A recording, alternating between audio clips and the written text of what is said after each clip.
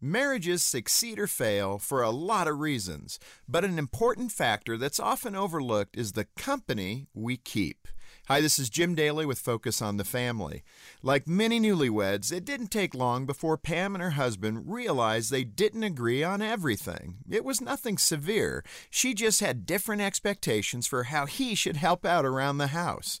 Hoping for a little support, Pam shared concerns about her husband with a coworker. The woman responded with a few complaints of her own about her no-good husband.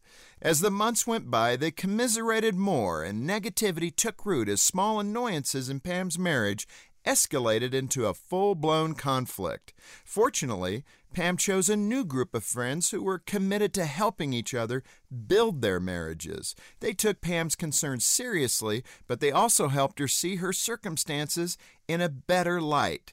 Could he help more with the laundry? Of course, they said. But don't overlook all the other things he does around the house. Pam now warns others, choose your friends wisely, because frustration and disappointment are contagious. When you open your marriage to critical people, you're likely to end up becoming more and more dissatisfied. But take your need to friends with a healthy attitude, and they'll inspire you to build a stronger relationship. To help your marriage thrive, visit FocusOnTheFamily.com. I'm Jim Daly.